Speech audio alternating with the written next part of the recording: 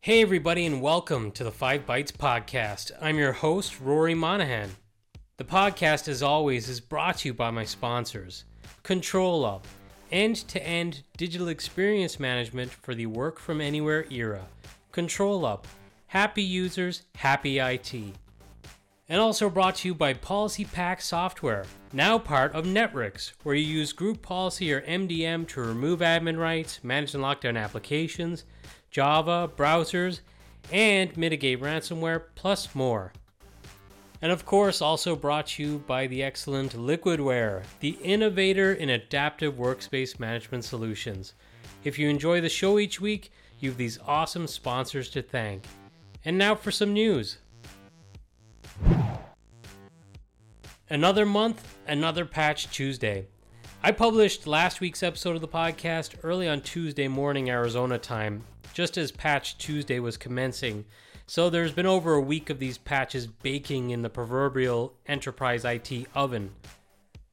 ZDNet reports that this patch cycle brings over 100 security fixes that resolve critical issues, including 2 0 days. Products impacted by April's security update includes the Windows operating system, Office, Dynamics, Edge, Hyper-V, File Server, Skype for Business, and Windows SMB, to name a few. The 2 0-day vulnerabilities resolved in this update include CVE-2022-26904, which impacts the Windows User Profile Service and is described as an EOP vulnerability, which is a privilege escalation vulnerability, or escalation of privileges. And the bug has been issued with a severity score of 7 out of 10, with its attack complexity considered high, as successful exploitation of this vulnerability requires an attacker to win a race condition, according to Microsoft. The other 0-day is CVE-2022-24521, and this is another escalation of privilege issue that's found in the Windows Common Log File System driver. This one gets a 7.8 out of 10 on severity, and Microsoft says the attack complexity is low, and the company has detected active exploitation of this actual vulnerability. So this is one you definitely need to patch as soon as possible. There are also some high severity security issues impacting RPC, or Remote Procedure Call Runtime, and the Windows Network File System. And both of those can be exploited to trigger remote code execution and get a severity of 9.8 out of 10, so definitely need to be patched as soon as possible. Also of note this month, KB5012592, an update for Windows 11, makes it possible to display up to 3 high-priority toast notifications simultaneously, as well as fixing issues with OneDrive. The update also introduces a simpler way to change the default web browser in Windows 11, which they made it into a pain in the butt, and although it is a change that has been met with disdain from the likes of Mozilla and Vivaldi, if you've tried it already yourself before, even on Windows 10, I think the way you need to change default programs sucks in Windows now. I wish they'd find a better way to do it. Vulnerabilities that I already reported on last week that were very high severity flaws in VMware Workspace ONE Access and VMware Identity Manager, which I had reported could be exploited to launch remote code execution attacks. Well, that was last week.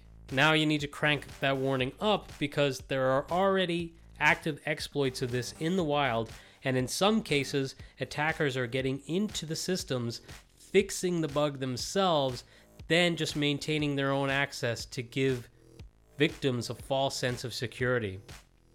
This is a strategy that has been used several times in the past by cyber gangs with other vulnerabilities, so it's not new, but if you're not cognizant of the fact that they're doing this in some cases of this attack, and you go to check to see if you're vulnerable, you might assume, oh, well, I'm not vulnerable because I checked and it seems like everything's fine. Well, think again, because you may not actually all be fine.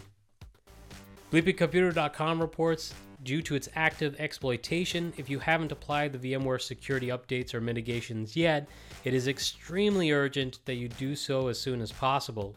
For users of VMware products, it is worth noting that the vendor's advisory lists several high severity flaws apart from these mentioned RCEs, as I mentioned on last week's episode, that also affects other products too.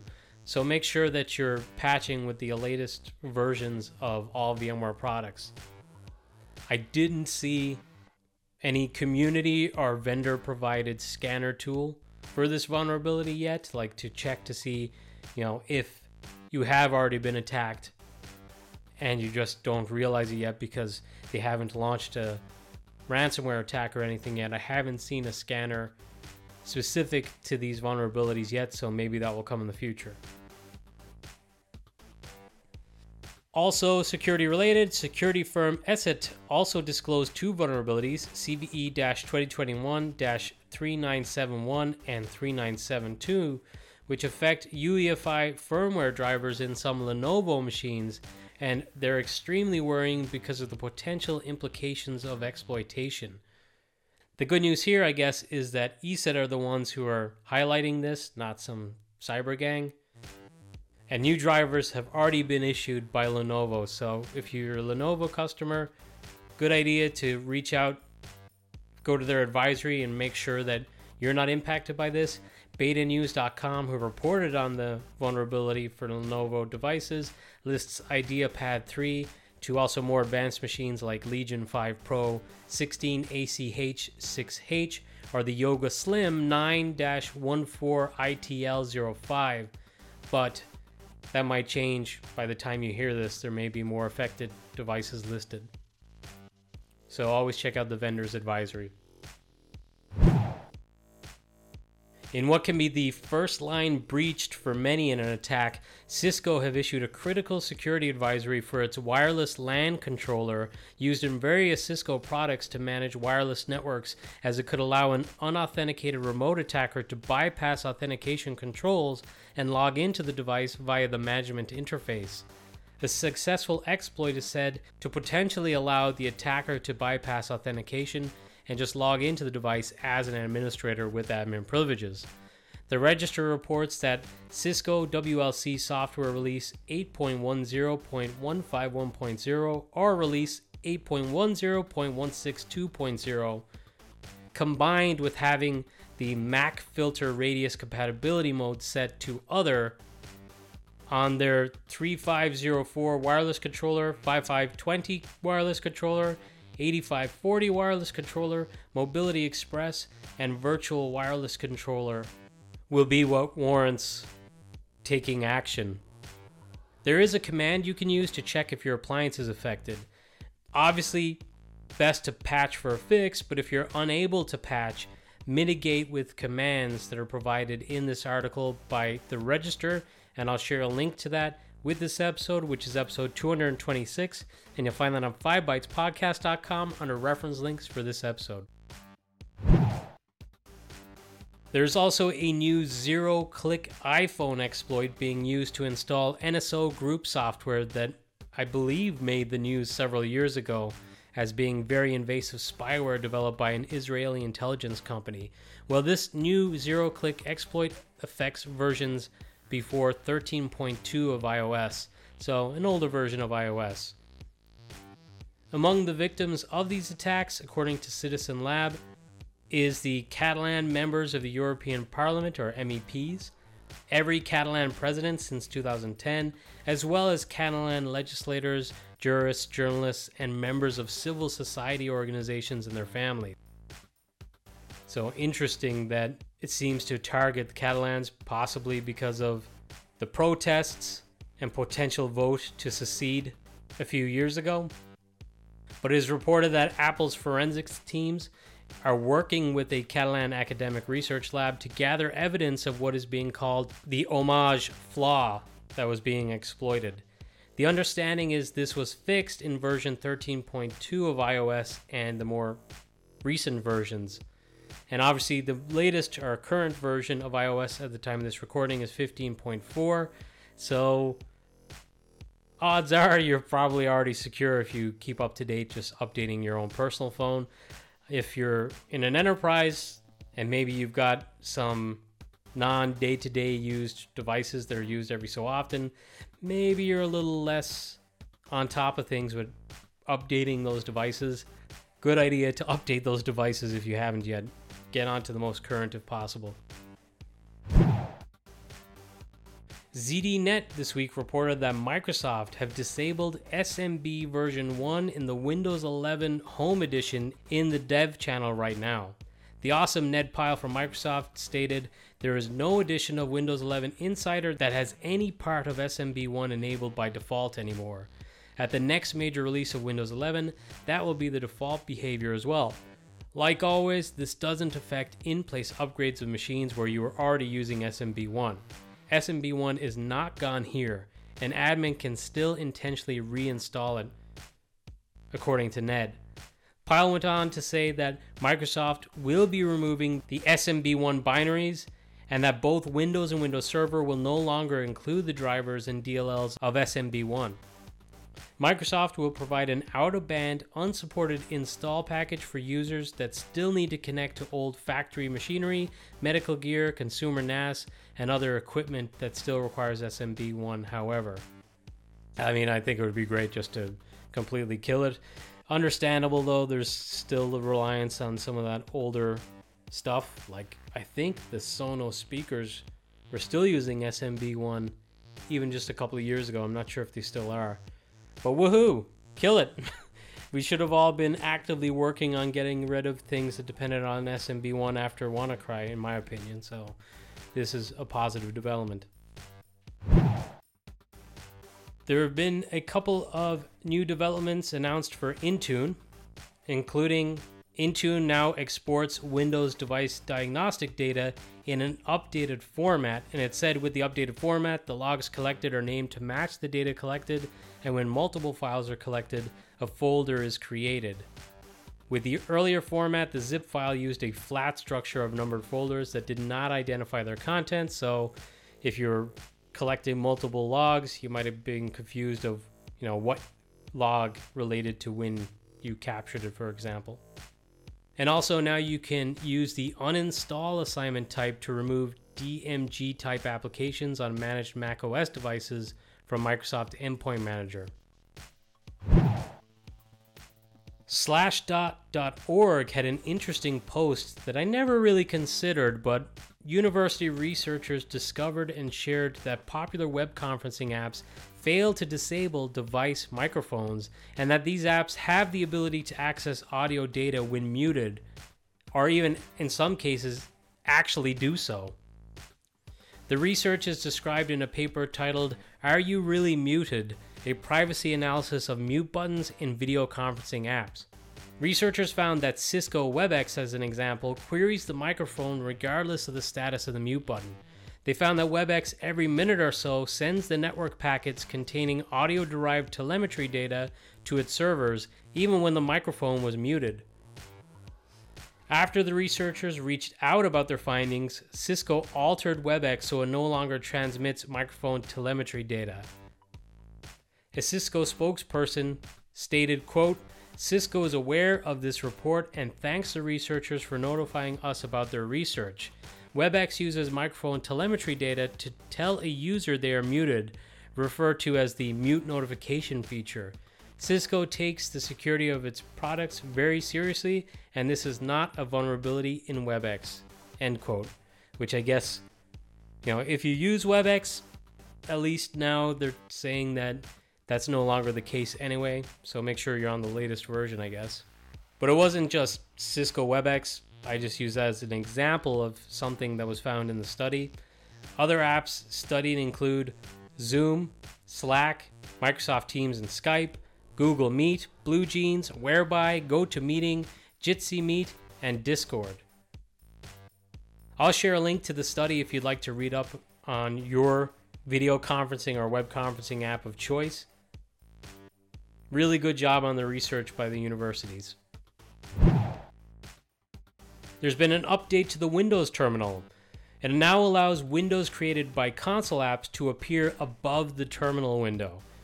There's a GIF within this update on GitHub that shows an example of like executing PowerShell within the terminal, and that launches a UI from the PowerShell script, and that now overlays on top of the terminal. It's not being hidden behind it. Small update, but hey, every little helps. Daniel Schell published an in-depth analysis of VSTO Office add-ins and how they can be leveraged to execute .NET assemblies from the internet. It was one of those things that when you think of it, of course they can do that. That's what they're designed to do. They are the perfect vessel for doing this. If you have ever had to deploy and work with VSTOs, even when they are legitimate and used by a vendor, they could be a pain in the arse due to requiring security rules to be loosened in order to allow them to download from maybe a hidden source that's being blocked by default in your organization. And just all kinds of madness for enterprise environments when using VSTOs. I've never enjoyed using them. They are a pain in the butt, and hopefully further highlighting this may steer customers away from allowing them into their organizations and just kill them off as a concept entirely. Stern but fair. Microsoft announced the public preview for Health Probe support in Azure Container Apps. It said that the Health Probe support will provide developers more control over their applications. It also says that readiness, liveness, and startup probes are now available over HTTPS and TCP protocols. I haven't done a whole lot with Azure Container Apps myself. I know that just in general with things like Docker, one of the problems was if you deploy a bunch of containers, you can't really have visibility of all the machines and where on the network and what network resources all those containers are then using, and being able to see interdependencies easily.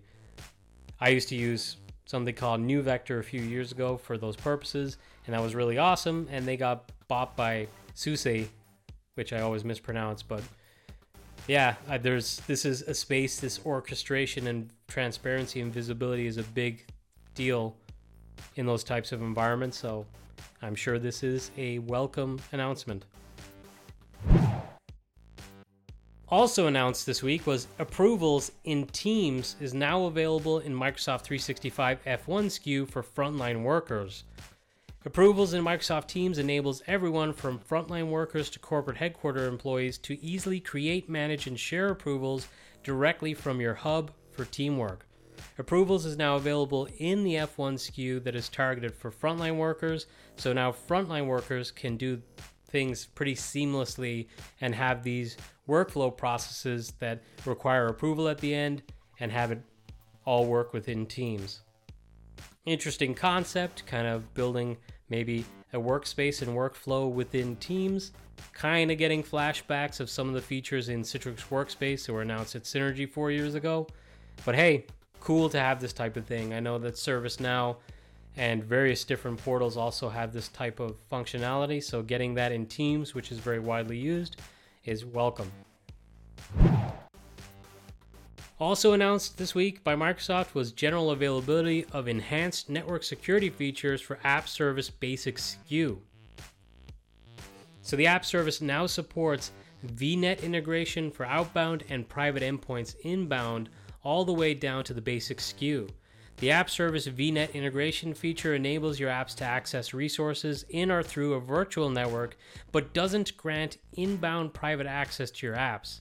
For inbound access, you need private endpoints, which allows clients located in your private network to then securely access your apps over private link, which eliminates exposure from the public internet. So that kind of tunneled view, I guess. With this update, you can use lower cost tiers and achieve the same level of security that you could previously only achieve with the high-end SKUs.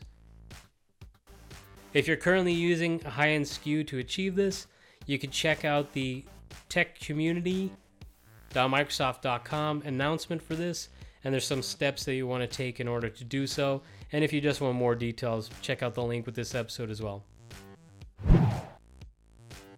In more Microsoft announcements this week, the public preview was announced of Azure Virtual Desktop RDP Short Path for public networks. So I've talked a little bit about the RDP short path feature just in general when that was originally announced in preview, and I think it's generally available now too. I've talked about it a couple times. Well, now this one specifically for public networks. Denis Gundarov wrote that this feature establishes direct UDP flow for RDP.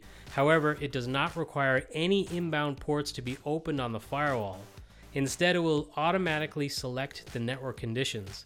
It uses a combination of NAT traversal protocols such as STUN and UPnP, and the process of interactive connectivity establishment. RDP then would establish the direct UDP flow in most network setups. As a result, your users would get lower latency, better network utilization, and high tolerance to packet loss or network configuration changes. To demonstrate the benefits of RDP short path, there's a video in the blog post, if you want to call it that. It's a tech community, it's kind of like an announcement post, but he's got a great video showing Microsoft Flight Simulator, which is pretty intensive, and he's watching the video over 2 RDP sessions, one with reverse connect TCP transport, another using RDP short path, and you can see a pretty significant difference in performance. He goes on to say that RDP short path for public networks performs dynamic analysis over your network, and it works in many cases, but some configurations are not compatible. For sure, you must have the UDP traffic flowing on your network, but even if UDP is allowed on the network, RDP short path may fail if you use double NAT setups. This includes a carrier-grade NAT used by some cellular operators. It may also fail because some firewalls specifically block NAT traversal protocols are configured to prevent port reuse, which I actually had something like that with an ISP that I used in the past, but there was an option to change the configuration. If you want to get started, you can find information about RDP short path configuration in the AVD documentation. This episode's running a little long, so just a couple more quick hit stories for this week. Citrix Virtual Apps and Desktops version 2203 is now the newest LTSR, which is the long-term service release. I believe that's what it stands for. So if you're in that category that likes to be on the LTSR, you don't like taking on every current release, and you'd rather work with implementing the cumulative updates that are released, this is going to be the new LTSR for you. It brings improved HDX performance, Linux VDA enhancements, cloud provisioning, and more. I look forward to hopefully a Go EUC analysis showing the performance differences for this LTSR versus maybe 7.15 and 7.6 as well. That would be cool, guys. Hint, hint. Please produce. Finally, Okta released a final forensics report that was compiled by a globally recognized cybersecurity firm related to their breach.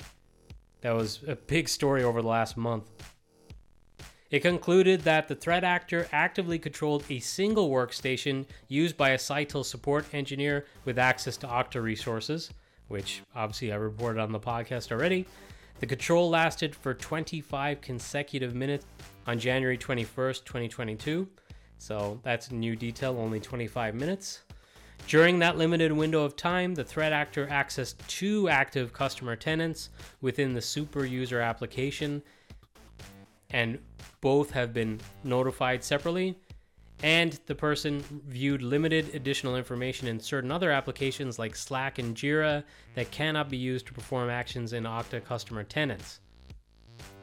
The threat actor was unable to successfully perform any configuration changes, MFA or password resets, or customer support impersonation events. The threat actor was also unable to authenticate directly to any Okta accounts.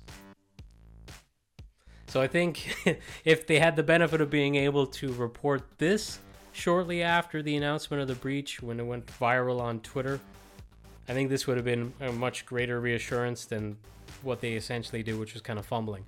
But if I was an Okta customer today, I'd be pretty satisfied with this. It sounds like it was very, very low impact, and it seems like what they had in place did protect customers. So hopefully a happy ending. Hopefully that's the end of this. I guess we'll see. And now, a weekly webinar. I saw this week on Twitter that a Windows 365 Accelerator event is going to be taking place. Christian Brinkhoff had shared it, and it looks like Christian is going to be one of the speakers at the event, along with Scott Manchester and Jeremy Chapman, both of Microsoft. If you'd like to attend the event, you can register. It's taking place at 8 a.m. Pacific time on April 28th, which I think is 4 p.m. BST or IST and 5 p.m. Central European. So if you want to hear all about Windows 365, which is a pretty exciting offering from Microsoft, be sure to attend that event. And now this episode's scripts, tricks, and tips. Speaking of Windows 365, just a tip to anyone using the product, you are able to submit any feedback and feature requests for the product by going to aka.ms/W365feedback. Christopher Peacock on Twitter shared this week, unless you have specific scenarios that explicitly require these EXEs, these binaries on Windows, Microsoft recommends that you block a list of applications or binaries, and he shared that list. It's actually official Microsoft documentation, best practices, although I saw some on there that have been on there for years, and I believe the vulnerability that had existed has been remedied, but maybe just in general, they're saying, hey, if you don't need these, just block them, even if there's no active threat right now. So I thought it was interesting. It caught my eye, and I was like, oh, I've already seen this. Actually, Patrick Coble had shared it at an event I was at like 3 or 4 years ago. And I used it religiously within WEM and within App Locker and Policy Pack. But what caught my attention this time was because some of the EXEs that were no longer vulnerable still existed on that list, which I found interesting. Definitely worth checking out, and if you're not blocking these types of binaries today, it's worth considering. There's many different ways to do it. My show sponsor, as an example, Policy Pack is a great way. That's Policy Pack Least Privilege Manager. And also Policy Pack Secure Run is really awesome if you want to keep it there and ensure the baddies can't run it, but approved people can. Speaking of Twitter, I had a discussion this week about Microsoft ending support for Office 365 apps on Windows Server 2022, which I talked about a couple of times on this podcast. It's been a concern because people who are maybe like Citrix customers, VMware Horizon customers, using RDSH, feel they may be forced into using a much more expensive one-to-one alternative in order to support and deploy Office 365 applications in virtual environments. And there's basically been a call put out to everyone in the community. If you think this is BS and you'd like to still be able to use it in those maybe published desktops as an example in future, push back, let yourselves be known. Contact your Microsoft rep and voice your concerns. Let them send it up the chain. Give that feedback to Microsoft, because if they don't know that we don't like it, then they're just going to roll ahead and do whatever they feel is best. And hey, by all means, I think them dropping support for this fits in with their own plans with Windows 365 and Azure Virtual Desktop. So I think even if we complain, they're probably not going to listen anyways. But hey, let's complain anyway. Complain together. On last week's Scripts, Tricks, and Tips, I shared a tip about advanced searches within Twitter by Tessa Davis. Well, she had another excellent thread this week with 7 Zoom hacks that you probably haven't heard of. A lot of people are using Zoom now, and these are ones that you'd be glad to learn, so check that out. I recently featured this blog, but I wanted to feature it again. But Brooks Pepin had an excellent blog post on how to speed up Intune enrollment with SCCM co-management.